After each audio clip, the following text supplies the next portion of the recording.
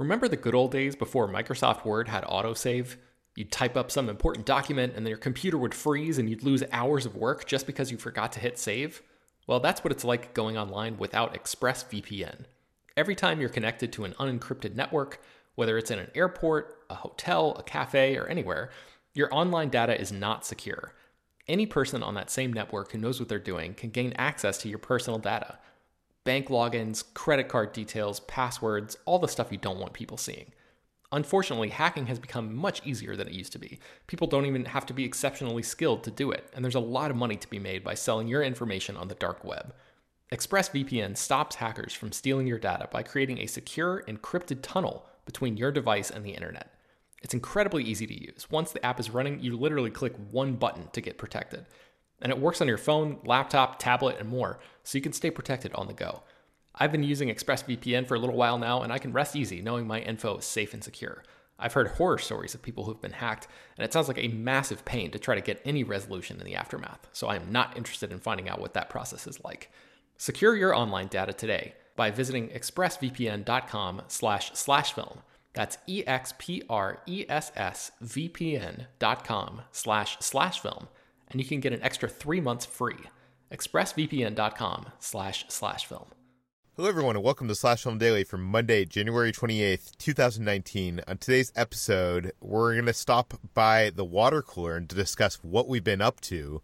This is Slash Film Editor-in-Chief Peter Sciretta, and joining me on today's podcast is Slash Film Managing Editor Jacob Hall. Hello, hello. And writer Hoai-Tran Bui. Hey, everyone. And that is it, because everybody else is at Sundance. Brad, Ben, and Chris are all in Park City, so this is going to be a half-filled water cooler episode. We thought about holding back the water cooler episode until they returned later this week, but all they would be talking about is Sundance movies. We're going to do a Sundance movie, best of Sundance movie special later this week. So that kind of, cancels that out anyways. So, speaking of Sundance, we have a ton of reviews on the site. Jacob, what do you think are the most interesting of the Sundance reviews filed thus far? Yeah, we published a whole bunch over the weekend and even more today and more coming tomorrow. So we should definitely check out the show notes for links to a whole bunch more. But the ones I want to highlight, Ben Pearson reviewed I Am Mother, which sounds like a very cool post-apocalyptic sci-fi movie, the kind of high-minded, thoughtful science fiction you tend to see at lower budgets at film festivals. You should check out that review for sure.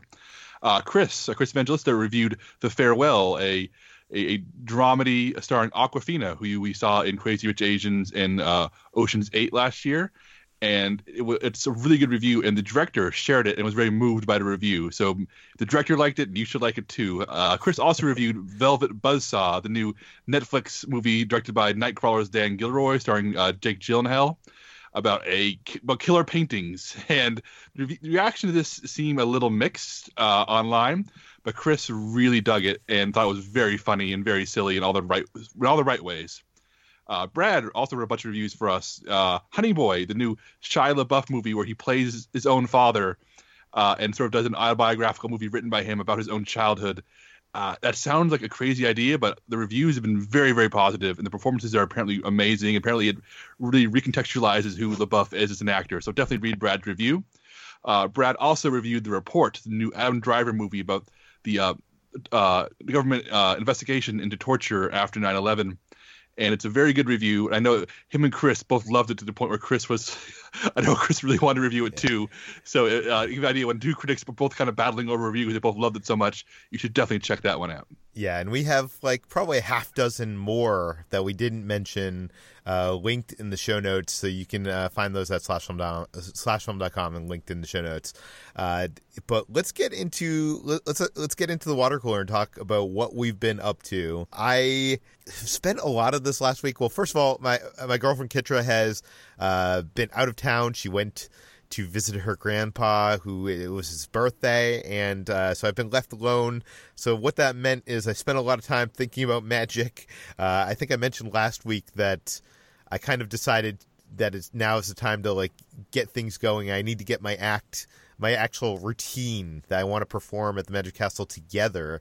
And I've been kind of putting it off, and like it's been in kind of development for a long time, and a lot of like, you know, thinking about it and talking about it, but not actually doing anything about it. Some of my friends have been saying I've been grinding my gears about it. So I think everybody has said that I just need to like start going down in the, I guess they call it the cellar.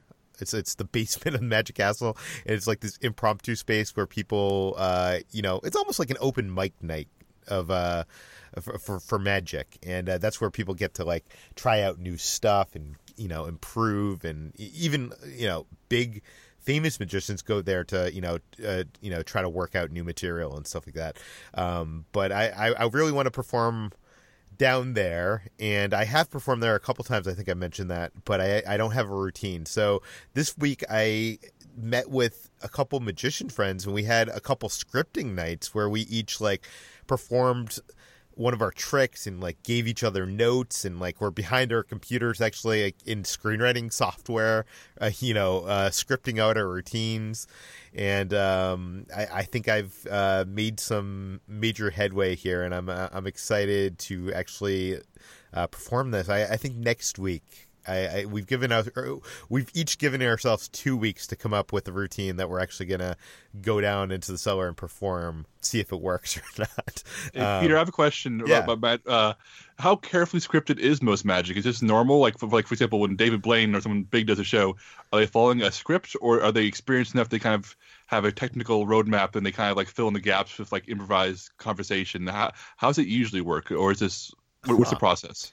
Well, it's different for everybody. I would say Magic is very highly scripted because you can't really just create the magic out of nowhere. Like, you know, every good magic trick probably has a lot of preparation behind you getting that effect. But the thing that the magicians are saying up on stage or in a close-up room or whatever, that can vary. Like, so if you get a comedy magician or like a mentalist that is dealing with, you know, taking someone out of the audience and having them up on stage with them, and it's more about the interaction between those two. I mean, obviously that's prepped and planned, like there's a plan for it, but that's a lot more of like, I guess, improved. You know, you're trying to get to a place that is in the plan, but not, you know, the lines aren't scripted out. My friend John Armstrong, who is a very successful magician, he does his in an interesting way that's almost, when he scripts his, he doesn't script his as a screenplay format. He scripts it as a flow chart. So, you know, he'll ask a spectator a question, and depending on the answer to that question, like usually it'll be like a question that has like either 2 or 3 possible answers. He has a scripted response based on those answers. And it's almost, if you look at it, it almost looks like that Bandersnatch flowchart that we published on the site of that's how his magic routines kind of work. I hope I'm not giving too much away by saying that, but because that's not giving away any secrets. But I don't know. I'm not sure that I'm going to be scripting down to the word of what I'm saying, but I definitely need to. When I perform, I definitely have a lot of, you know, meandering. I need to tighten it up a bit, so I need to at least get like the bullet points down to the bullet points, if that makes sense. Of what I'm doing. Yeah. And I'm also trying to come up with a routine that fits me, which I think is the hardest part. So, like, for instance, I'm working at one of the tricks I wanted to do is a mentalism trick where, Jacob, you're in the audience, you're picked, and somehow you think of a movie. But my character is not a mentalist, so I cannot read minds. So I was trying to come up with a clever way to still use this trick without it being a mentalism routine. And the solution I think we came up with, I still needed to try it in front of audiences, is that, because I've been writing about movies for so long, I know people's tastes in movies, and I am like the Netflix movie recommendation algorithm. So I would ask you, Jacob, a bunch of questions about your movie tastes, and then also a couple questions about your relation to the movie that you're thinking of. and I would then be able to determine the movie based on those things. So it's not I'm reading your mind. I'm coming to it from, a movie recommendation algorithm way. So I don't know. I think that's interesting. That's something that no one, I don't think anybody's ever done in Magic. But I'm really trying to make things around movies and me and my personality, which is a lot tougher than it maybe sounds, if that makes sense. It makes sense. I think the idea of a movie-themed magician is actually very cool. Like your tricks all built around movies and iconography that people are familiar with is actually something that I think would really play well, especially in LA. Yeah, and it's also tough because I don't want it to be gimmicky. Like, oh, he's the movie magician. Do you know what I mean? Like that kind of thing. Yeah. But yeah, so I don't know. I'm going to go down there. I'm going to try it out. Like the thing that I have now, the routine that we've been building is definitely not the routine. It's not my goal. Do you know what I mean? It's just the thing to get me. It's the training wheels to get me started and to start going down there and figuring out what's working, what's not, and eventually get to the place that I'm trying to get to. So I know people probably listening to this movie podcast like, why is he talking about Magic for so long? So I apologize. But what else happened this week? Kitra was bringing one of her dogs, our Pomeranian, who is named Gizmo, to her grandfather's with her. And the night before she was leaving, she asked me, I was in bed already. She was like, can you clip Gizmo's nails? I'll hold him. And can you, with these dog nail clippers, clip his nails? And I thought at the time, I was like, this is not the time to do it. I'm like already ready for bed, whatever. Like, I was like, this is a bad idea. So I start clipping the dog's nails, and I must have cut one of the nails too short because blood started squirting everywhere. And it was like a lot of blood. Like I've never had this happen where you cut a dog's nail too small, but apparently like they bleed a lot, and it was freaking scary. It was like I thought like something had horribly gone wrong. We were like looking up like solutions online of I guess if this happens and you don't have the required like the things that you need to fix it, if you dip your dog's nail in baking soda or cornstarch and that lets it clot up, that's the solution. But I basically held my dog for like an hour on his back, making it was scary while Kitra ran out to like go get baking soda, and cornstarch, because we had baking soda, and I guess you're supposed to use a combination of baking soda and cornstarch, but he ended up being fine. It was fine. An hour later, he was running around and was his usual self, but like for a while there he was like sweating and bleeding all over the place. I think it was more of just the amount of blood that like scared the heck out of us, because apparently if you don't clot it can become a problem. But alas, I am not going to cut my dog's nails ever again. We're going to bring them to get professionally cut when they get their haircuts. I don't care if it costs a lot of money. I'm just too scared of it now. Like I just don't want that to happen again. Okay. Anyways, Jacob, what have you been doing? Well, this early part of this week and end of last week was some of the busiest time of the site because we have 3 people at Sundance, so it's been a skeleton crew with just me, HG, and Peter. So over the weekend, I decided I'm going to completely shut down. I'm not going to do anything. I'm going to enter a Zen mode. I'm going to relax, going to recover from Thursday and Friday, and get ready for Monday and Tuesday.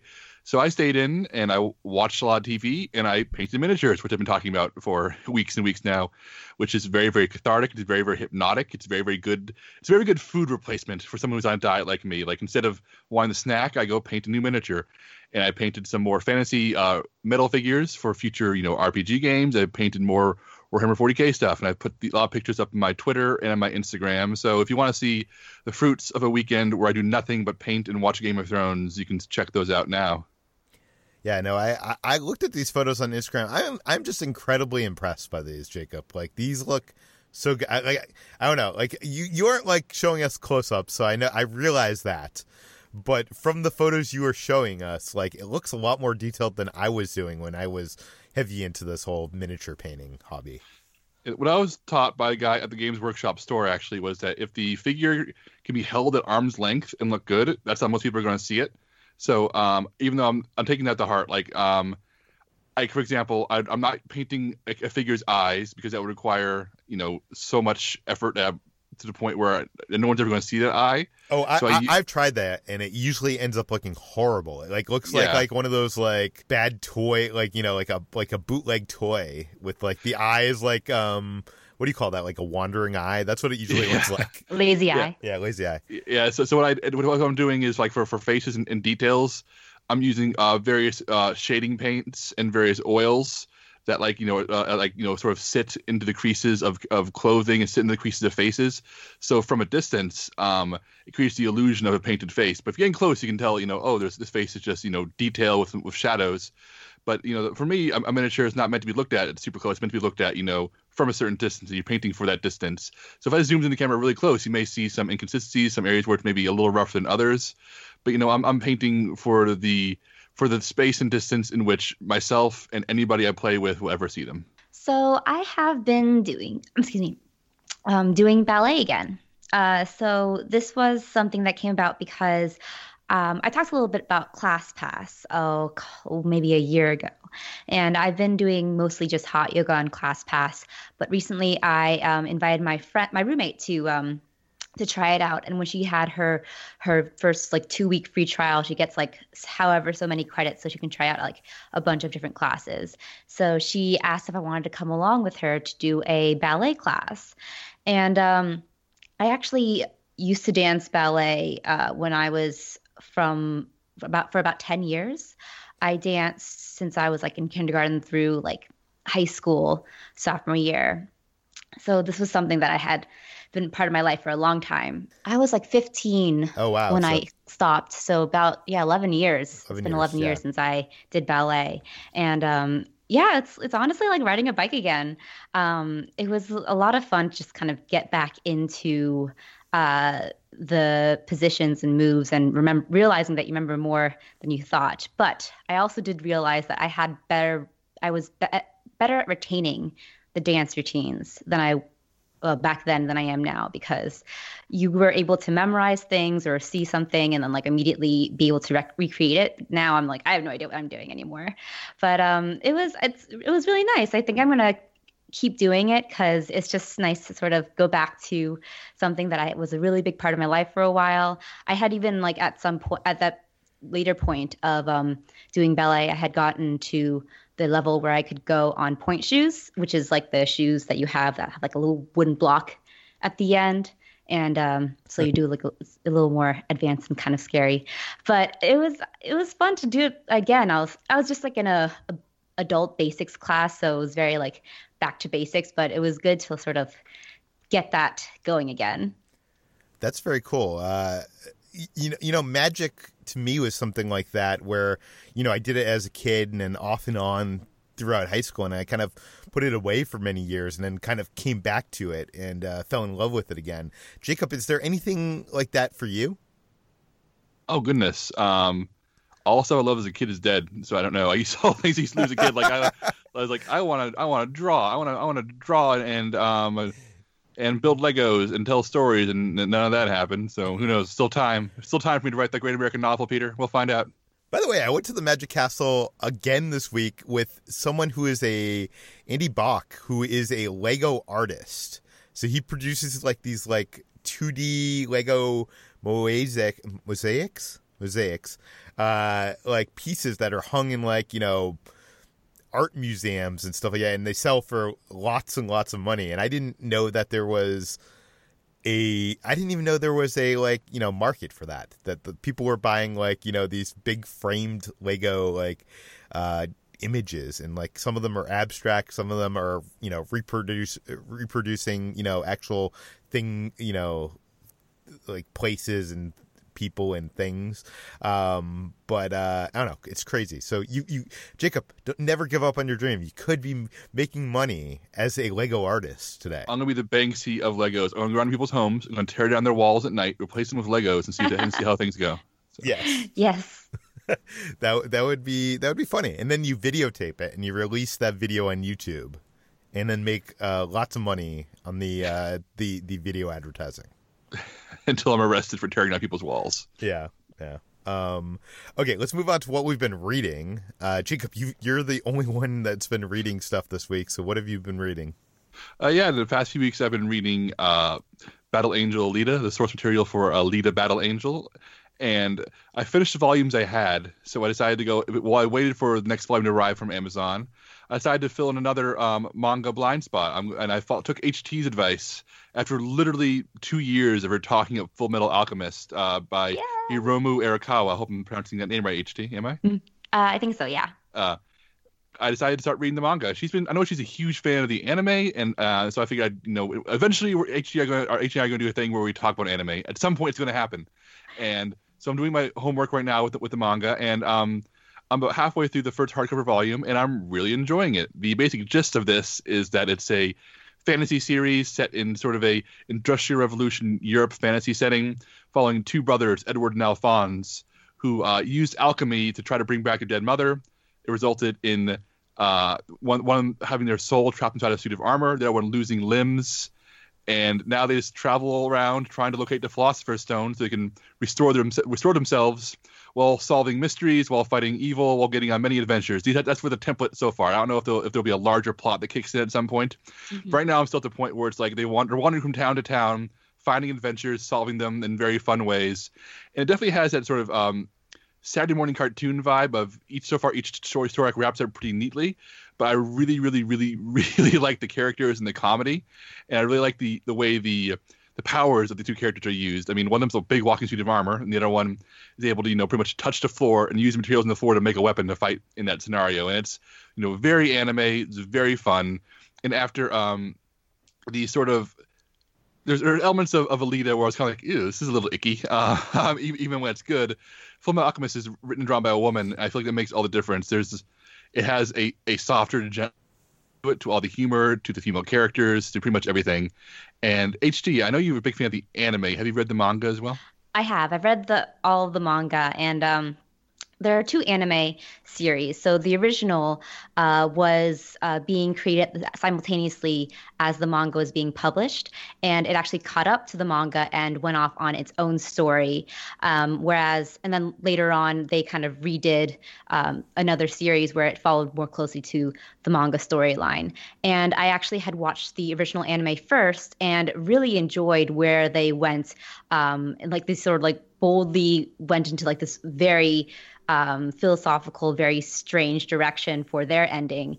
And while the manga storyline is really great and it has some fantastic characters who enter in later on, I have a soft spot for the original anime because I think that it touches on some sort of philosophical and comments on race as well, that the other one, which is more story driven, does not quite get to. But I'm really happy you're reading it. I love this series so much, both the manga and the anime, and both versions, even though I'm one of the few defenders of the original series.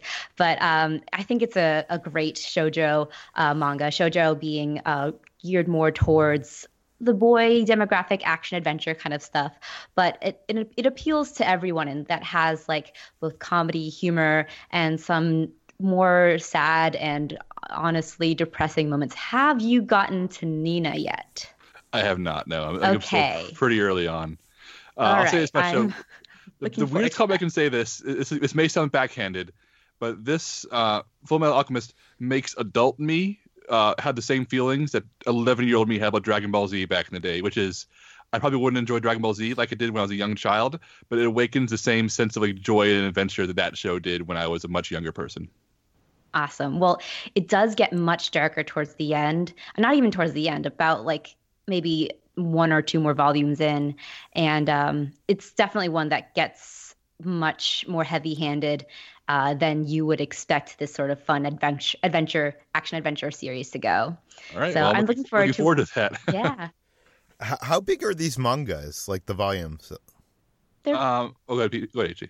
well, it's been a while since I read it, but they're not that long. I think you can get through one in like a day, even less. So is it like a traditional style where it's like the size of like one of those like Scott Pilgrim books? Yeah, I think the paperbacks are. I'm actually reading the hardcovers. Okay. Because I like hardcovers a lot and they look fancy.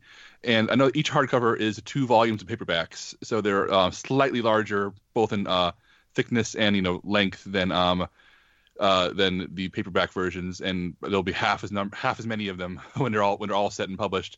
However, the Battle Angel Alita hardcovers I've been reading, which also cover 2 paperbacks each, are actually full-size books. They blew them up into very larger books compared to the original printings.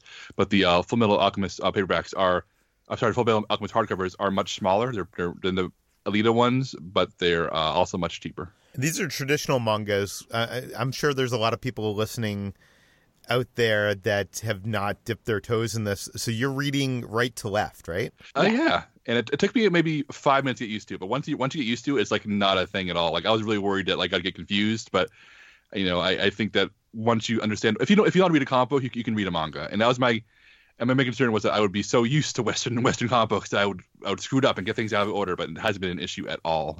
It's very easy to read, and once you get used to it at first.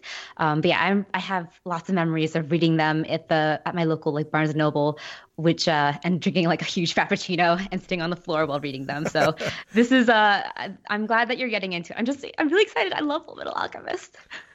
I feel like I used to also use Barnes and Noble as almost like a library. You'd go there and you'd find a chair, you'd bring like a stack of books and just like spend the day there like reading through, like, I don't know, but I feel like people don't do that anymore, at least not in Los Angeles, in the city. Like, is that something that people still do?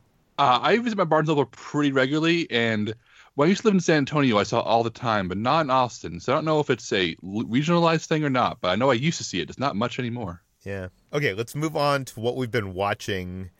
I'm not at Sundance this year, guys, and I was anticipating that I wasn't like I kind of wanted a year break, and I mean last year I wasn't there because of breaking my wrist, but I was kind of in pain, so that kind of that was occupying me.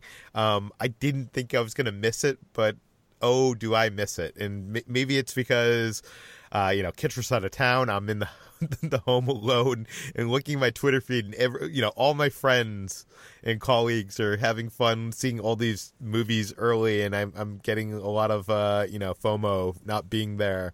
And so on Saturday, I was sitting there like kind of hating myself, and I was like, I'll go see some movies. I have this AMC A-list pass, so I'll just go to see some movies. I went and saw a double feature. I saw Serenity and The Kid Who Would Be King. I was able to work it out so that I didn't have any break. It was like the exact timing I needed. Serenity, we talked about last week on the podcast a little bit. HT kind of went into her spoiler review. I had no interest in seeing this movie until I found out what the surprise was from HT. And I want to say, like, the marketing for this movie kind of hints that there's some kind of interesting twists along the way. So I don't think it's a spoiler to say that there is some kind of interesting twist in this movie. Like, the movie is kind of about, I guess Matthew McConaughey is a fisherman on an island somewhere, and one of his exes kind of comes along to try to hire him to kill her husband. Is that correct, Yes. HJ? Yeah. Yeah. And so it is the ex is Anne Hathaway, and her husband is Jason Clarke, and it's trying to be this kind of sexy thriller. I don't think it's either one of those things. It's very kind of melodramatic, and it's not enough melodramatic to be fun. I feel like it's weird, and I don't want to get into spoilers here, but it's weird. It's such a weird movie. I don't know how this got made, or who greenlit this, or who thought it was a good idea. Every scene, Matthew McConaughey is like smoking and drinking. Like I don't think, Or he's naked. yeah, he's naked. But like, I don't think I've seen in the last 10 movies combined, or 10 years of movies combined, this much smoking in a movie. It was actually kind of like distracting. I was almost like looking in the credits, like, is this sponsored by, Big Tobacco or something? And yeah, I think I've seen, like, I think in this movie, I would say there's probably like 30 minutes of McConaughey's naked butt. Like there's scenes where he's like swimming naked that, are from the front of him, that there should be no reason that we see his butt, but like he's in a position that seems like clearly designed for us to like have his butt is sharing the screen with his face, right? Like, I mean, yeah, this is a very strange movie. This is a movie where Matthew McConaughey has to utter the line with a straight face, I'm a hooker but with no hooks. It's so strange. The twist ending is, I think, the only really interesting thing about this film, and you could hear HT talk about that in the podcast last week. And honestly, even though I didn't like this movie, I think people should see this movie because it's so strange and weird. I wish. Actually, I was wondering about your reaction, Peter, because when I was watching it, I had no idea what the twist was going in, and I wondered after the fact whether, like, knowing the twist or knowing that there even was a twist would take the wind out of the sails for this movie. Because I feel like 99% of my experience of just like, I don't know, of being like entertained or being flabbergasted by this film was just not knowing the twist and experiencing that twist. Yeah. So for you, did that work? I do think it lost a little for me knowing what it was, but there are. I don't want like to get complaints about spoilers, so I'm trying to keep this as vague as possible. But like any good twist in a movie, not that this is a good twist, there are setups along the way. So knowing it, I was able to see like these kind of like hints towards it early on, if that makes sense. So I think I got that out of it, where maybe you didn't. But when the twist actually happened, my theater, by the way, my theater was, I want to say like 75% full. I was surprised. I thought I was going to get there and I was going to be like the only one seeing this movie because I don't know anybody that was excited to see Serenity. And when the point got to the twist, I should say the twist comes very late in the film. And I want to say about halfway through the movie, like 20% of my audience walked out. It was like a bad, like when you're at Sundance or a film festival and it's a bad movie, you'll usually see that, like that's more typical of happening, but I don't usually see that a lot at a normal movie in a multiplex. People had enough with this movie before the twist, and then when the twist happened, like I looked around the theater and people were just in disbelief and people were like laughing, and it was, I don't know, it was really strange. People started leaving then too, and I think the twist in this movie is interesting, and I wish almost the movie was about that. I wish like the twist happened like 30 or 40 minutes into the movie, and then the movie explored that in a way, and I can't say what way because I feel like that'd be giving up too much. But HT, I know you talked about this movie last week, but for people that didn't listen to that episode because it had a clearly kind of spoiler-ish title to it. What did you think of Serenity? I thought it was a baffling film, and I thought that it wasn't good, but it's sheer just audacity of that twist and coming out of nowhere with something that was completely out of left field, but also ludicrous and ridiculous, gave me a little respect for it, even though it does not work on any level. So yeah, I'm just I think I enjoyed it a little bit more than you, just because I was like, I don't know why this is happening or what is happening, but I'm kind of along for the ride. But yeah, it's such a strange movie. I don't know how two Oscar winners are in this film. And they're giving it their all, too. Like, they deliver each line with the most dedication. Yeah, I just want to say that when we published HT's review, I wanted to go submit the Rotten Tomatoes, and I said, HT, is this a positive, negative review? and she had to really think about it. We ended up giving it a fresh rating, but we had to really think about whether this was a rotten or fresh movie. It's one of those kinds of decisions that was just like, it's not clear what this is. We have no idea what this movie is.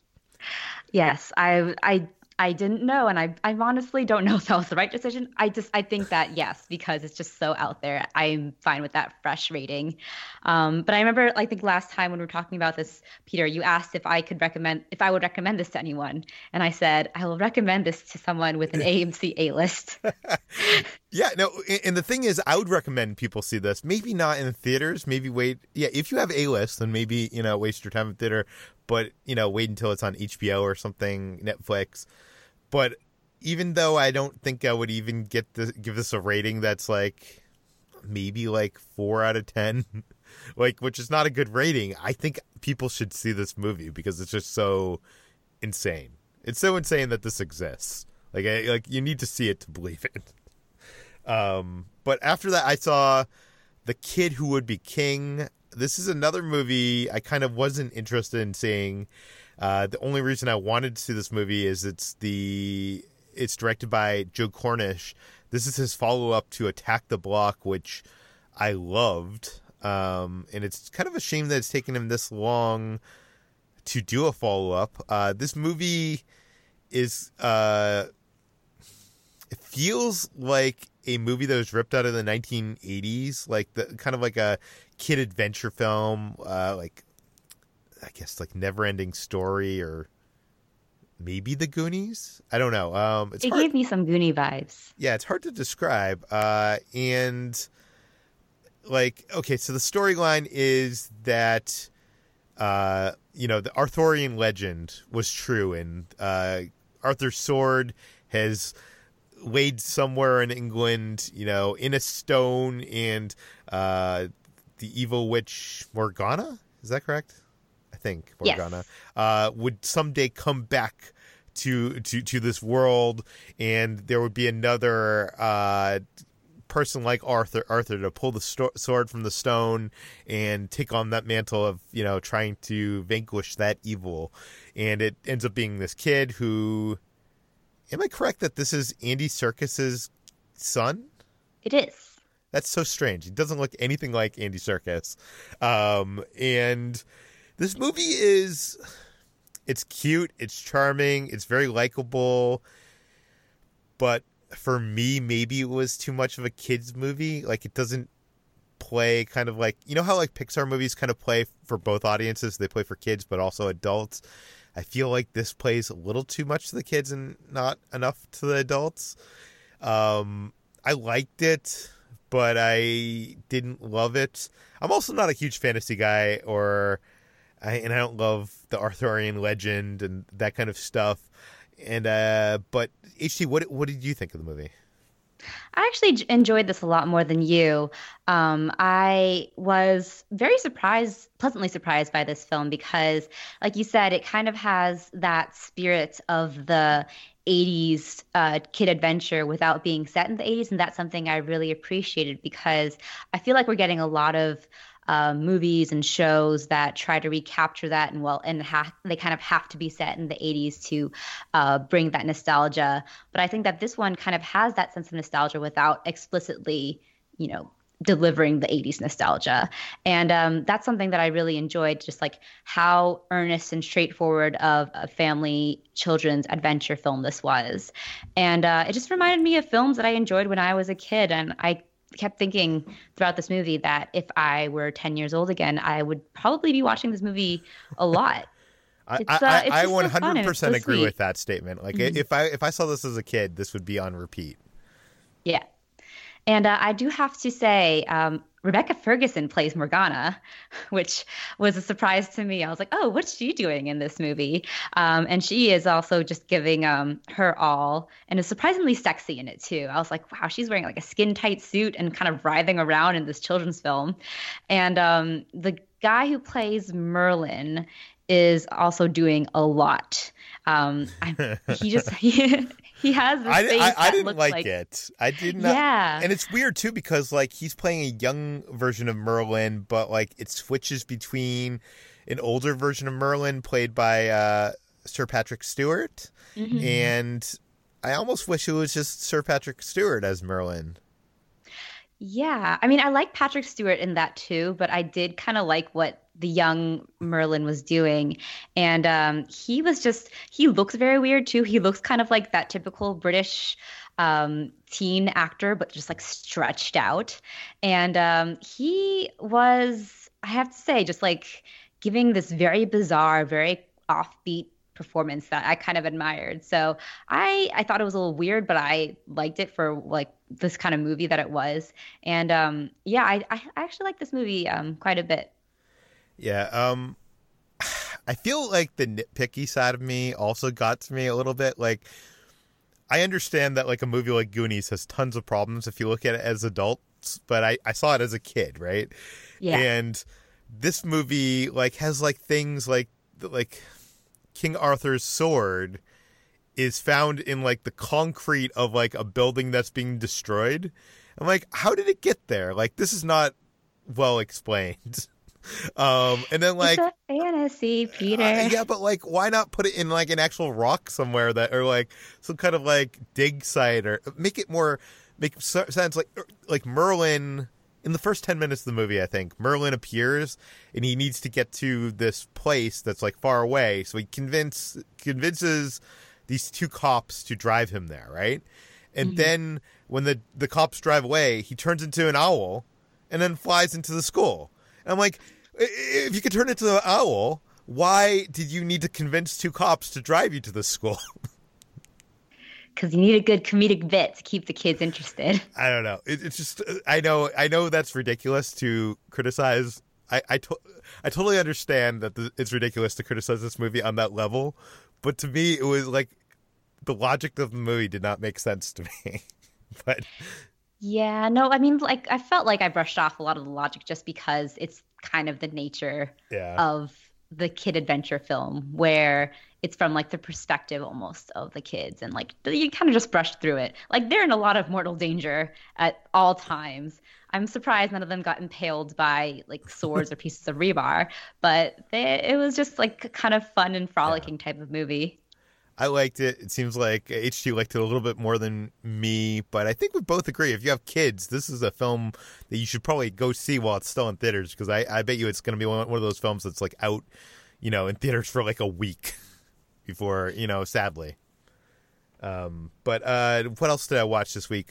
Last night, two of my friends, Tim and Jeff, convinced me to go over their house and watch Royal Rumble live with them. I used to be a wrestling fan during the Attitude Era, so that's like, I guess, late 90s, early 2000s. So I haven't really watched wrestling since then, but back then I owned a wrestling website called WrestleNet. So I was a big wrestling fan. I kind of got away from it. I kind of do not watch it. I have watched a couple WrestleManias since then, but I'm kind of one of those weird guys that like, just comes and hangs out with friends to watch, that one of like kind of Super Bowl of wrestling event, not understanding any of the storylines. And that's only been like, the last time I did that was a couple years ago. So it's been a while. Royal Rumble was always one of my favorite wrestling pay-per-views, because what it is this, it's this 30 people get a number at random, supposedly, in the storyline. Okay, I'm talking in the storyline, guys. They get a number at random, and in the beginning, the first two people come to the ring and they start fighting, and then traditionally every 2 minutes, the next number gets pulled and that person goes to the ring. And basically, it's whoever is the last man standing at the end. To get eliminated, you get thrown over the top rope, and both of your feet have to touch the mat outside the ring. And basically the last person at the end of the Royal Rumble who is left standing in the ring gets a title shot against the world champion at WrestleMania, which is basically like the Super Bowl of wrestling. So it's kind of like this big deal, and it's always a fun match to watch because there's fun things you can do with it.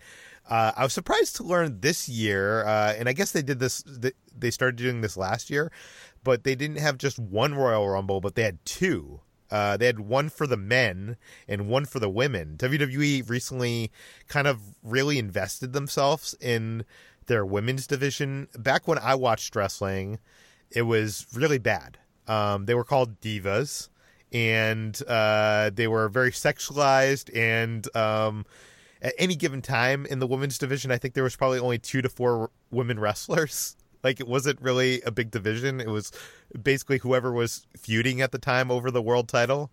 It was kind of a joke, and I think most wrestling fans thought of it as a joke. And it was sad because when there was a women's match during a Raw or a pay-per-view, you would see this mass exodus of people going to the bathroom in the crowd. Like, it was really, really sad.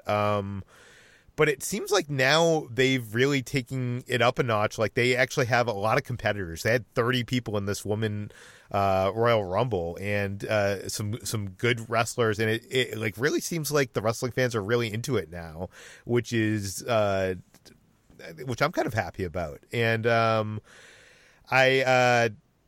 what else was I surprised about here? Now, before, you used to watch wrestling pay-per-views on pay-per-view. You would have to spend like $60 to rent it on your pay-per-view service on your cable company. Now, WWE has their own network, which you can get on any like set-top box, and basically subscribe for like a monthly fee. So it's a lot less to get in. And back in the day, pay-per-views didn't have any commercial breaks. Now that they have a network, the pay-per-views have commercial breaks, which is actually kind of strange for me. And what else? They changed the Royal Rumble intervals from 2 minutes to 90 minutes, but I think that was just to keep it down. But this pay-per-view, I think, was like 5 hours long. It like really wore at me. Like, back in the day when I had to walk uphill through the snow to school and all that bullshit. The pay-per-views were 3 hours. Now it's almost double that. It's kind of it's too much for me. It's still fun seeing there's like wrestlers like Kofi Kingston who do these like insane stunts where they're like thrown over the top rope and they're able to like hop on one foot and run on the railing and somehow get back into the ring without touching both of their feet on the mat. And that's always, I think, one of the things that makes the Royal Rumbles fun. The other interesting thing was in the Royal Rumble this year, and I'm probably talking too much about wrestling and we're going to get complaints here. I promise this is not going to be a thing because I'm not that enthused about wrestling. But in the men's Royal Rumble, during it, one of the woman wrestlers came out, and her name's Nia something. She's a cousin of The Rock, and she basically beat up the person who was coming down to the ring, ran into the ring, started clearing house. And this is actually kind of a surprise because usually WWE, because of the possible politically correct pitfalls of this, does not allow women and men to wrestle together. I think it's been many years since a man has done anything physical to a woman in the ring in WWE, at least according to my friends there that were explaining everything while we were watching it. So it was kind of a surprise to see her come up there, and it like, for a few seconds there, it almost seemed like she was going to win the Royal Rumble and go on to WrestleMania for it to be a mixed gender fight for the world title, which would have been incredible. Sadly, they didn't go in that direction. Some guy named Seth Rollins won and is going to WrestleMania to fight the champion. But it was a fun night. I think I would have enjoyed it more if it was like 3 hours long. But it's really interesting to see how the world of wrestling is kind of catching up to to Hollywood in this kind of like era where people actually want to see women represented in this even this form of entertainment, which I think is very testosterone driven. Jacob, you sometimes watch wrestling a little bit, right? I don't watch it, but I have friends who are really into it, and they keep me apprised as to what's going on because I find it fascinating. I find the world of wrestling fascinating. I find the idea of how it works fascinating. I find the idea of how the storylines work and how these people are actors, stuntmen, and soap opera actors, more or less all at the same time. There's nothing more satisfying to me than hearing somebody who's really, really smart, and knows how it works, talk about wrestling. And I know I'm lucky to know a few people like that, and have even a few of our writers on the site are like that and have written before. And you're right, Peter. Wrestling is really, really changing. Like, there's a wrestler who's very popular named Daniel Bryan, who recently came back from a very serious injury, and he's a heel now. He's a villain, but his whole shtick is that he is a super liberal, working class defender of millennials who hates the baby boomers. And his big heel speech in the ring a few weeks ago went viral on Twitter, where I watched it, was him staring down Vince McMahon, the head of WWE, the founding guy, the big main villain of the show. And just for 2 minutes, he went on the most angry rant imaginable about how baby boomers have destroyed the world and how he's going to destroy WWE because of how Vince McMahon and his kind have destroyed America and the world and business and nature.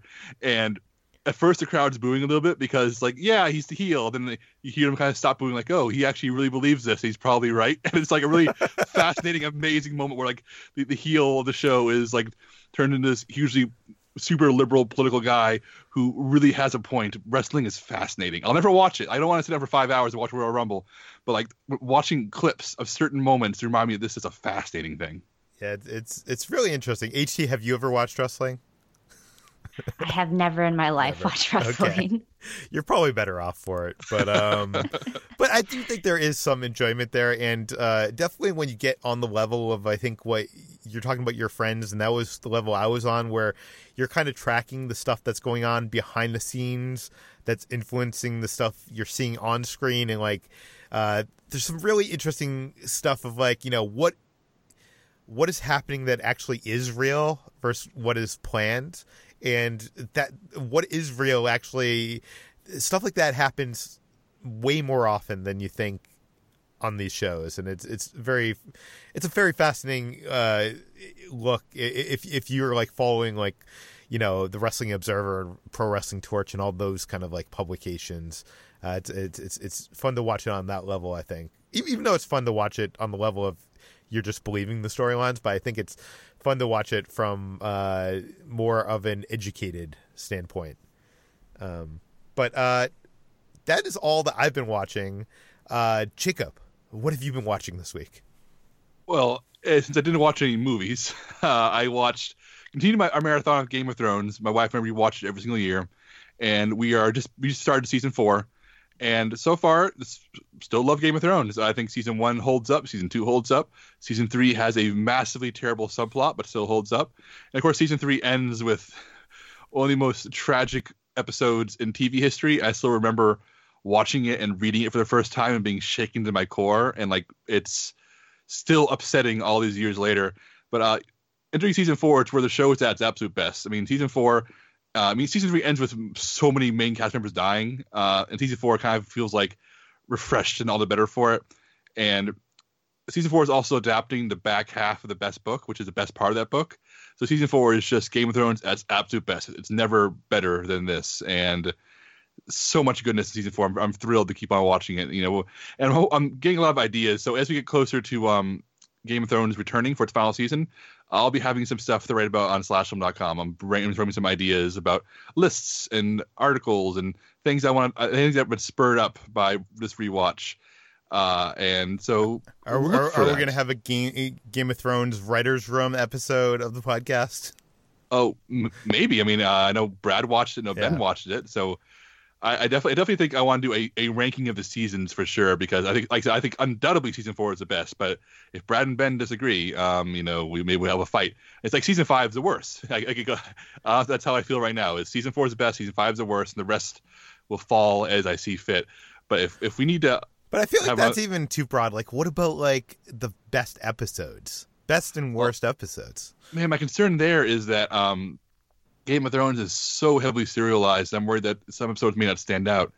But yeah, you know what? I'll talk to Ben and Brad off mic about this, and if they're interested in doing a ranking of all, or not a ranking, but a top 10 best episodes, let's go for it. Like, I know for Screen Crush years and years ago, I did a ranking of every single Game of Thrones character, which at the time was 144 characters, and by now it's probably close to 200. So that's probably the most extreme thing I've ever written about anything. It's probably still hanging around online somewhere if you Google Game of Thrones characters ranked or whatever, or Game of Thrones characters ranked Screen Crush. But that was right. I mean, I think when I was writing about Game of Thrones, I did a ranking of all the Game of Thrones wigs. So there's plenty of things you can write about it. Worst Game of Thrones subplot, number one, Theon being tortured for season 3 for 10 episodes, and it's terrible. Okay, Game of Thrones, it's still a good show. It's still very good. Speaking of TV, and it should be mentioned, by the way, that on our site, who was it? Who was the person who ranked every Quentin Tarantino character ever? I think there was like 120 characters. Oh, that was me. That was you. Okay, so it was you. Yeah. So that was close. Thing, Jacob. Yeah, I did that one. I also did. I ranked every single kill in the Friday the 13th series, which was like 169. So. Jeez. Back before I was an editor, back when I had time to write more than I do now, I used to do these crazy, very long rankings. But now I don't have the time to spend 8 hours on a single article. So maybe I'll have to make Ben do it. Yeah. Well, we'll link to those prior articles that we just mentioned in the show notes. Yeah, thank you. But I watched the season finale of The Good Place. HT, you watched this too, right? Yes, it's so good. It had a surprising, just emotional gut punch at the end. I guess it's not surprising considering how this show is so like emotion and empathy heavy, but I don't think it's ever gone quite as tragic as it did in this episode. Do you want to talk about it, Jacob?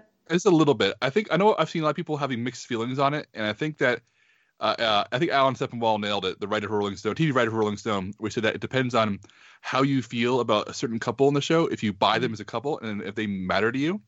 And they matter to me a lot. And after the extreme high concept episode 11 of the season last week, which was the funniest, strangest episode of the series and had so many great concepts flying around, this episode was very stripped down, almost no visual effects, almost no high concepts, just a relationship put in a very, very tough place and tested in a way that I found very upsetting and very moving. And I was ultimately really put in a place where I had to really consider the ethics of the situation, which is what The Good Place is all about. I mean, this is a show. It's been about, at first it kind of paid lip service in the first early episodes, but this is a show about people learning to be good people. But after 3 seasons, it has become such a profoundly complex and warm and thoughtful deconstruction of how human beings function that, like, when you listen to the Good Place podcast, which is features regular people from the show, writers, actors, producers, all talk about the show. Like, the show is inspiring, like, philosophy classes and philosophy papers being written all over the world. I mean, it is not like, it does not treat its subject matter lightly, and I think this episode really puts its characters in a very, very hard ethical position and asks them to make the right choice. And I think they do, even though it's the hard one. What do you think, HT? Oh yeah, definitely. And it's just such a character-driven human moment in this one. Like, it is about the ethics, but for me, the reason that it spoke so powerfully was because it was about these just like two people who had to do something right despite making like it being a very great personal sacrifice. And I absolutely loved it. And they made Jeremy Bearimy like kind of heartbreaking. I really want a Jeremy Bearimy t-shirt. I don't wear t-shirts with writing on them, but I will wear a Jeremy Bearimy t-shirt if NBC makes one. I've Googled it. There's not one yet, but NBC, please make a Jeremy Bearimy t-shirt. I also watched a new episode of True Detective. This is the 4th episode of the season. And I'm not sure if this is a controversial opinion or not, but Nick Pizzolatto needs to collaborate more, because this episode was co-written with David Milch, the creator of Deadwood and one of the main writers producers on NYPD Blue, one of the most famous and acclaimed TV writers of all time. And this episode was sharp as hell. The screenplay was funny.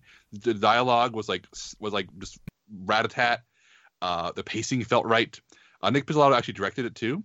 But I feel like in season 2, Nick Pizzolatto famously was heavy-handed over the entire season, and that season is such a disaster in ways I enjoy, but most people hate. Whereas season 1 saw him butting heads with Cary Joji Fukunaga, the director, constantly, but produced an amazing season of TV.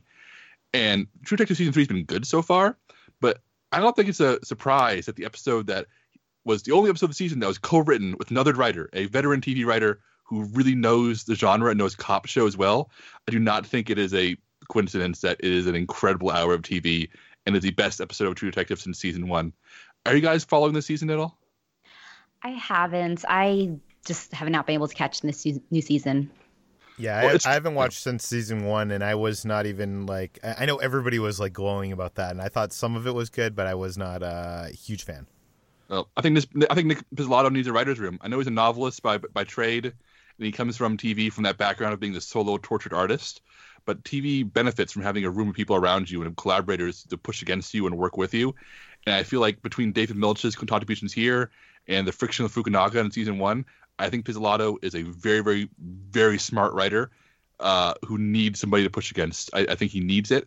And if season 4 is ever made, I think HBO should put a writer's room around him. Sounds like a good idea. HT, aside from Serenity and The Kid Who Would Be King, what else have you been watching this week? I'm watching Jane the Virgin. I'm going to be continuing to beat my CW TV show drum and now represent Jane the Virgin, which is another unfortunately named, smartly written CW series that I don't think gets its due. Jane the Virgin stars Gina Rodriguez as the title character, who in the series, which is based off of a telenovela of the same name, stars as a woman who gets accidentally inseminated, and she is a virgin, so she's never had sex before, and it kind of throws a wrench into her plans to become a novelist and marry the love of her life. So it's this really fun sort of tongue-in-cheek take on like soap operas and that whole telenovela genre, while being having these really great characters at the center of it. Gina Rodriguez is just so fun and so charming, and it often just kind of lampshades everything about this genre. The entire series, for example, is narrated by, in the subtitles, he's called the Sexy Latin Lover. So he will basically like talk about the plot, but also make references to whatever rom-com trope is happening. Like, for example, Jane and one of her love interests get stuck in an elevator, and the narrator goes, "This is that classic rom-com trope called stuck in an elevator," and it's really fun. And I'm now currently on season 3. I was watching it for a while and then kind of dropped off, but I'm catching up before its 5th and final season makes its way to the air this March. And it's kind of sad because I feel like CW is kind of ending a golden era of, again, unfortunately named but smartly written shows. Yeah. Jane the Virgin and CW are both closing out their final seasons this year, and they're both so good and so smart. But I'm excited to see where Gina Rodriguez's career goes from here, because she is just blooming on the big screen. And while she is kind of becoming more of like the tough girl role on the big screen, it's a dramatic leap from what she's playing in Jane the Virgin, who is a really sweet and really strong-minded individual, and gets into a lot of shenanigans. So I'm excited to see, to catch up with this season and just see where Gina Rodriguez goes from here. Very cool. Let's move on to what we've been eating. I wanted to recommend this app. Lately, I'm a maniac who, on a diet, weighs myself every morning. And, if my body weight goes up even a little, I really internalize the, I beat myself down. But, obviously if you're going to weigh yourself every day, it's going to fluctuate. It's going to go up and down, up and down. And eventually, obviously, you're going to have this downward curve. I was able to find this app that I wanted to recommend people who are dieting. It's called Happy Scale. And it's at least on the iPhone app store. I'm not sure if it's on Android. But basically, this will tell you a bunch of things. It does a ton of features. Like it'll give you your weight loss trends, like how much you've lost in the last 7 days, how much you've lost in the last 30 days, how much you've lost in the last 90 days. It will but the thing I like about it is it kind of gives you a moving average. So it will show me what my 10-day best is for the lowest weight, but it will also show me like what the average is. So if one day my weight spikes up by like 1.5 pounds, which can happen and has happened, that won't be affected that greatly by the moving average. The moving average is averaging, the last 7 days of like what it is. And it's a lot easier to see that. And also the app has like these milestones. So you always feel like you're coming close to a smaller goal than like your end goal. Jacob, I know you aren't doing, you're not weighing yourself. You have a whole different method, which I totally respect, because this method of weighing yourself every day can eat at you sometimes. But I love this app, so I want to recommend that to anybody out there that is also on our adventure with us. I also went to AMC theaters this past week to see those 2 movies, and I was surprised to see that they've started adding some low carb snacks. Like they've added like these cheese crisps, and it's not like anything like groundbreaking, but it's kind of crazy that keto is kind of blowing up to the point that like the biggest movie theater chain in the US is now adopting options other than, eating a hot dog without the bun, which is not something I would recommend to anybody, but it's something you could do. Jacob, what is the struggle been like for you recently? Today was a really rough day because as my Instagram followers, all barely any of you know, I'm trying to take, photographs of myself in a goal shirt every week, as opposed to weighing myself. And today's shirt picture was so negligible over last week. I decided not to post it, which threw me into like sort of a panic attack of what am I doing wrong? What am I doing wrong? And the answer is probably nothing. The answer is, you're not going to have huge noticeable differences every week. So that's the downside to not weighing myself, because I thought I'm going to obsess either way. I think I'd rather obsess over fitting in a shirt than obsessing over numbers. That's where I'm sitting right now. But yeah, I wish they would have more low carb snacks down here in Austin, because the Draft House is a nightmare of for keto people. You can get a hamburger without a bun, but it still costs you $15. And it's just like, they used to have pork rinds on the menu years ago, and they were delicious, like really in-house made pork rinds served still warm, and they were wonderful. But nope, those are gone too. So I really, really wish that there was better options down here, and I would kill for some cheese crisps or for some wings that weren't made with tons of flour. If you go to your wing place, make sure they don't have flour in the mix, because that'll screw you. Yeah. I will recommend, though, Strive Cake Mix. I bought this at a specialized grocery store called, not specialized, but a little bit more niche grocery store called Central Market here in Austin. And this is a cake mix that will make you 3 net carb cupcakes. And if you make them right, they can dry out pretty easily if you're not careful. If you make them just moist and get them perfectly baked, they taste really, really delicious. And so you can have a cupcake for 3 carbs. And my wife, being a very smart person, took some cream cheese, took some baking chocolate, and some Strive sugar, and mixed it all together.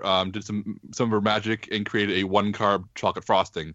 So we now have a 4-carb dessert that tastes really, really good. I mean, like if I had a Strive cupcake a month ago when I wasn't dieting, I'm like, oh, this is kind of an okay cupcake. But a month into a diet, it tastes like a cupcake you would eat, when you aren't on a diet, because your body is adjusted to not having sugar. So a diet cupcake tastes like a real cupcake. So Strive, I'm not sure where it's being stocked elsewhere outside of Austin, but check online, check your local stores. It's been a lifesaver. Yeah, I'm sure it's on Amazon or something. I would also recommend, if you haven't tried it, Jacob, there's a company called Good D's. It's run by this lady named Dee. Produces a bunch of baking mixes that are low sugar, low carb, and I love the blondies and brownies, and they're, oh my god, they're so good. Yeah, so I highly recommend that to anybody out there who's also on this adventure with us. HT, Brad's not here this week to talk about the good things he's been eating to offset all this dieting talk. So what have you been eating? So I'm continuing my adventures in Vietnamese cooking. And in my Instant Pot this week, I made a Vietnamese dessert called Chè Dot Chanh, which is a sweet rice pudding with black-eyed peas, which sounds weird.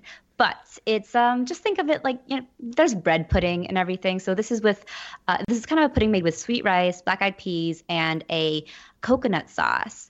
And it's a common Vietnamese dessert that I made in my Instant Pot so that it would accompany my cousins in New York, Zol, dinner, which is, I talked about that before. It's the death anniversary for our relatives and ancestors that we occasionally hold in their honor. And this was my uncle's death anniversary. And we had a dinner at my cousin's apartment where we all made some Vietnamese dish.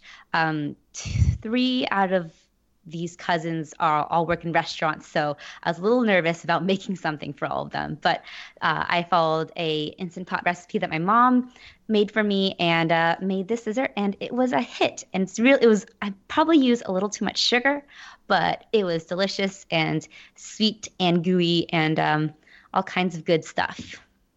I wish I could try it. Sounds good. Let's move on to what we've been playing. Jacob, you've been playing a lot of tabletop games this week? Yeah, I actually had 2 board game nights, which was really fun. First night, we played a bunch of games I've talked about before on the show, but I also played a game I just picked up called Treasure Island, which is recommended by my favorite board game website, Shut Up and Sit Down, and gave a glowing review, so I figured I'd check it out. And this game was a blast. My entire group loved it. And as the name implies, it's based very loosely on Robert Louis Stevenson's Treasure Island novel, where one player is Long John Silver. And they've been imprisoned. The crew is mutinied, and they've locked up Long John Silver and put him in an island on the island. Sorry, in a prison on the island. And Long John Silver has a little map in front of him, a little dry erase map, a glossy dry erase map. He gets a little marker and draws an X on his map, a tiny X to mark where he's hidden the treasure. And the rest of the crew has a set number of days and turns to find the treasure. And the board itself is also dry erase, so they can interrogate Long John Silver. Long John Silver can give out clues. And he's allowed to lie twice in the game about certain clues, which he marks with tokens. Every time he puts down, he lies. Every time he tells a hint, he puts down a token face down. And 2 of those tokens are allowed to be lies. So players don't know which ones are lies and which ones aren't. And the way it works is they'll be told, it's north of this, it's south of this, it is not in this area, it is within 3 miles of this. And you literally use dry erase markers, compasses, rulers, and other various tools to draw on the board and mark off the board where you have been, where you don't think it is, where it could be. And by the end of the game, the map is just this mess of scribbles and notes and the area. And I play Long John Silver, so I'm watching the group narrow in and cross off more and more of the board and get closer and closer and closer. And it's very, very intense to play Long John Silver because you're watching him get closer to your treasure. Because at the end of the game, Long John Silver can escape from prison and head for his treasure. If he gets there first, because he knows where it is, he wins the game. Otherwise, what's really fun is that the entire group's working together to find the treasure. They're constantly sharing hints. They're sharing what they've learned. But they're also allowed to lie to each other because whoever finds the treasure first is the only winner. So the group works together as much as they can until it becomes a bad choice to do so. So it's really, really fun for Long John Silver because he's watching this entire team work against him, find his treasure, narrow it down, and then in the last few rounds, all the other pirates turn against each other and start withholding information and saying, "I'm not going to help you. I need to find the treasure." So it ends up, it's a really, really fun, dramatic, funny game. So you're always laughing, even as you're getting frustrated because you don't know where to find the treasure. Peter, have you played this at all? I have not played this, but I watched the Shut Up and Sit Down review of this, and they actually said the opposite. That when it gets close to the end of the game, that the people start working together more because they don't want you to win. Oh, no, for me it was the exact opposite. It's the exact opposite. Everybody was super on board being a team when it started. By the end, it was cutthroat and nobody wanted to help each other. I totally want to play this game. This sounds totally up my alley. And how does it, is it kind of fiddly with, because you're writing with, what do you call those, right erase, markers on, this board? Is that, it was at first, but we'll get the hang of it pretty quickly. I found it very forgiving. Everybody has their own personal little board and with smaller measurement tools, and there's a bigger set to use on the board itself. And once everybody got the hang of it, we had no problems with it. I mean, the big issue is that certain colored markers don't show up on the board as well as the black. So if you want to like mark your own, like for example, if you were playing as the orange character and you use the orange marker to mark where you've been, it doesn't show up as well. And one solution is to go buy more black markers, but you can't, distinguish which lines are yours. And it ultimately matters, how much you want to squint. And we're totally fine with the marker situation. Yeah. What else have you been playing? My brother-in-law hosted a game of Mansions of Madness 2nd Edition, and this is a game in Fantasy Flight Games. Is a very large library of Call of Cthulhu games based on H.P. Lovecraft's horror work. They have a whole family of games. They have the Arkham Horror card game, a few others, and then whose names are escaping me. And Mansions of Madness is a very interesting thing. It's the first edition was essentially a dungeon crawler where a group of people play as investigators exploring a mansion that's being built as they explore various rooms or mansion or dungeon, whatever you want to call it. And one player plays all the monsters and threats and creatures in the mansion, and then plays as the evil itself, like throwing things at them, making it harder for them, throwing up roadblocks, fighting them with monsters. And second edition takes away the player playing the mastermind and replaces them with an app.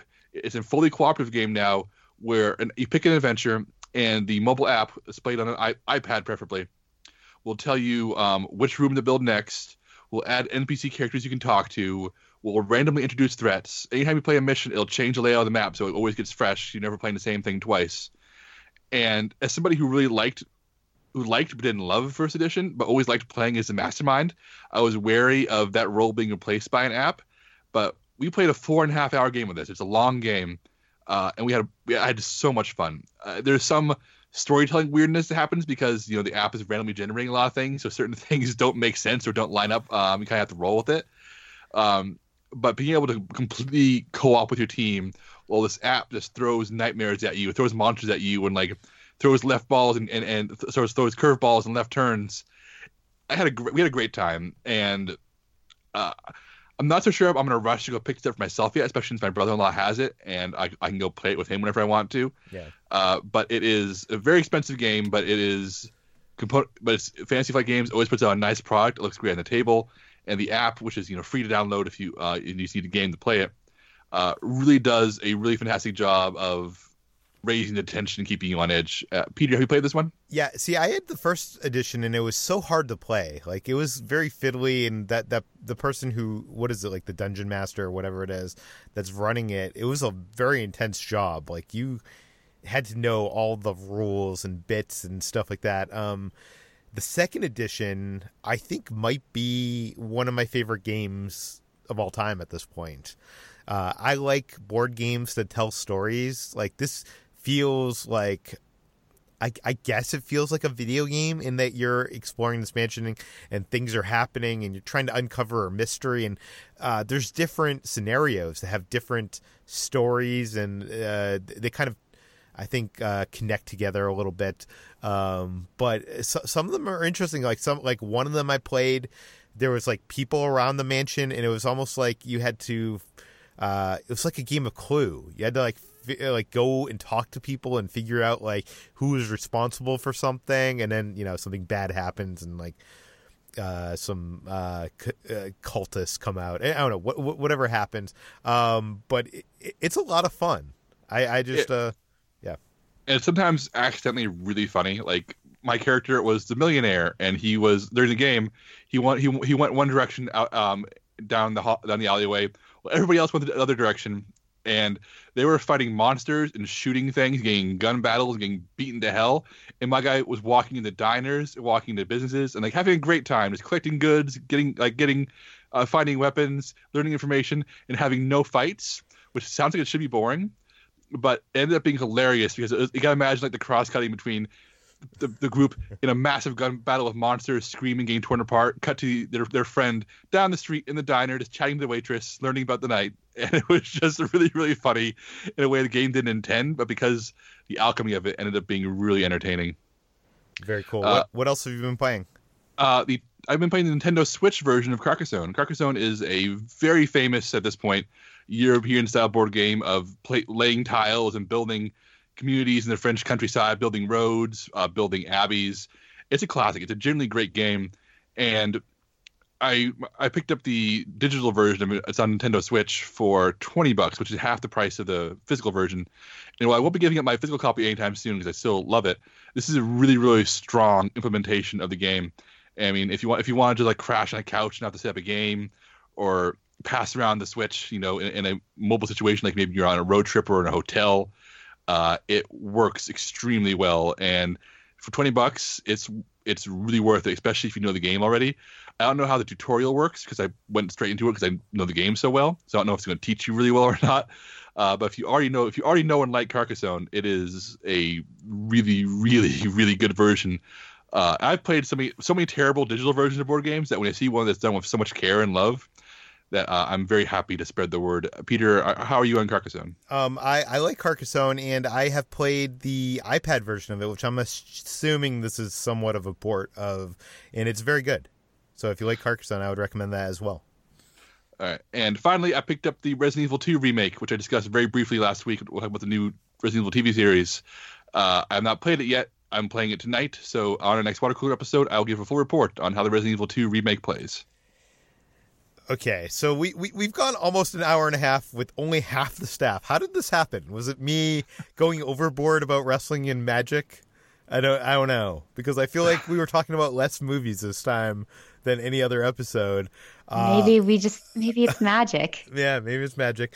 I do want to mention one last thing. I mentioned a couple weeks ago. I was talking to HT about her bullet journaling, and I got inspired to start journaling. I'm not necessarily doing bullet journaling. I'm doing more traditional journaling with this app called Day One, which I talked about last week on the podcast.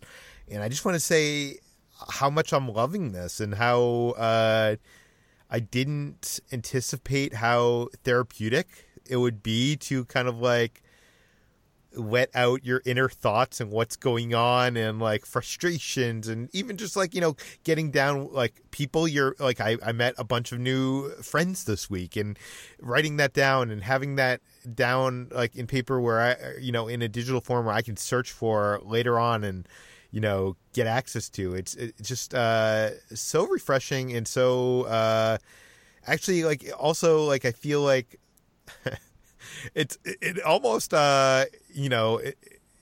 my past I've gone to like what do you call it, therapist, psychologist, whatever, one of those things where you talk whatever. I feel like this kind of does that half of that job. Obviously you're not getting the analysis part of it, but just getting your thoughts instead of like it boiling up inside of you. And it's I'm not even saying like anything like bad is going on in my life, but just like, being honest with yourself and being able to put that onto paper is just so therapeutic, and so it just feels so good, and I'm just enjoying it so much. And it's also like I have a bad memory of things, and I feel like me writing down what's happening every day at the end of the day, it is giving me a much better recall of this stuff. I know that's probably not the purpose of journaling, but it's a unexpected side effect for me, at least. So I'm enjoying that. HT, do you feel with your bullet journaling that you get any of those unexpected side effects that I've mentioned? Oh, yeah, for sure. I also have terrible recall, and just being able to write things down and write down names and write down restaurants I've been to helps me recall them better. And like I even write down like little stories or little anecdotes that stood out to me during the day, and it helps just kind of make the past, I don't know, few months or whatever feel like less of a blur. Yeah. Totally. I would recommend journaling to anybody out there. I mean, you don't have to download an app like Day One, but I am really enjoying Day One. I'm even like allows you to put like photos and stuff into there. So like, if I take an Instagram photo, I'll include it in that day's journal, so that like if I look back at it in a year, I'll be able to kind of like not just read what's going on, but see it. So it's kind of cool. But okay, we've gone long enough. Like I said, we've done the normal sized water cooler episode with half as many people. I don't know what happened. HT says it's magic. I don't know. But you can find all the stories we mentioned on today's podcast in the show notes, including all the Sundance reviews. This podcast, Slash Film Daily, is published every weekday on iTunes, Google Play, Overcast, Spotify, all the popular podcast apps. Please feel free to send us your feedback, questions, comments, concerns to peter@slashfilm.com. And please go to iTunes, rate and review this podcast, tell your friends, spread the word, and we'll see you tomorrow. Hey, Peter. Do we really have to do this, Jacob? You only got two people to tell jokes to. Or are you going to tell double the jokes? They're not jokes, Peter. They're the truth. Okay. We've discussed this at length before. But according to this book, according to the gargantuan book of insult, offense, and effrontery by Louis A. Safian, for HT, the only way she can make up her mind is to powder her forehead. What section is this from? Oh, I get it. Yeah. This is from the dumbbells section. Wait, I don't get the HT one. Why does she have to powder? Yeah, I put makeup on my head. Oh, to powder to make up her mind, she has to powder her forehead. That's fantastic. Let's see. I had a good one for you, Peter. I lost it. Oh no. We'll never hear this insult ever. That's sad. He paid $500 to have his family tree searched and found he was a sap. That's you. So are we really going to end it after two insults? I don't even know how we do this. How do we end the podcast with only three people? I don't know. I guess HT... You should insult yourself, Jacob. HT must have a sixth sense because there's no evidence of the other five. And Peter can go safely into the wild country inhabited by headhunters because they have no interest in his. What about Jacob? Jacob is a genius who's very smart.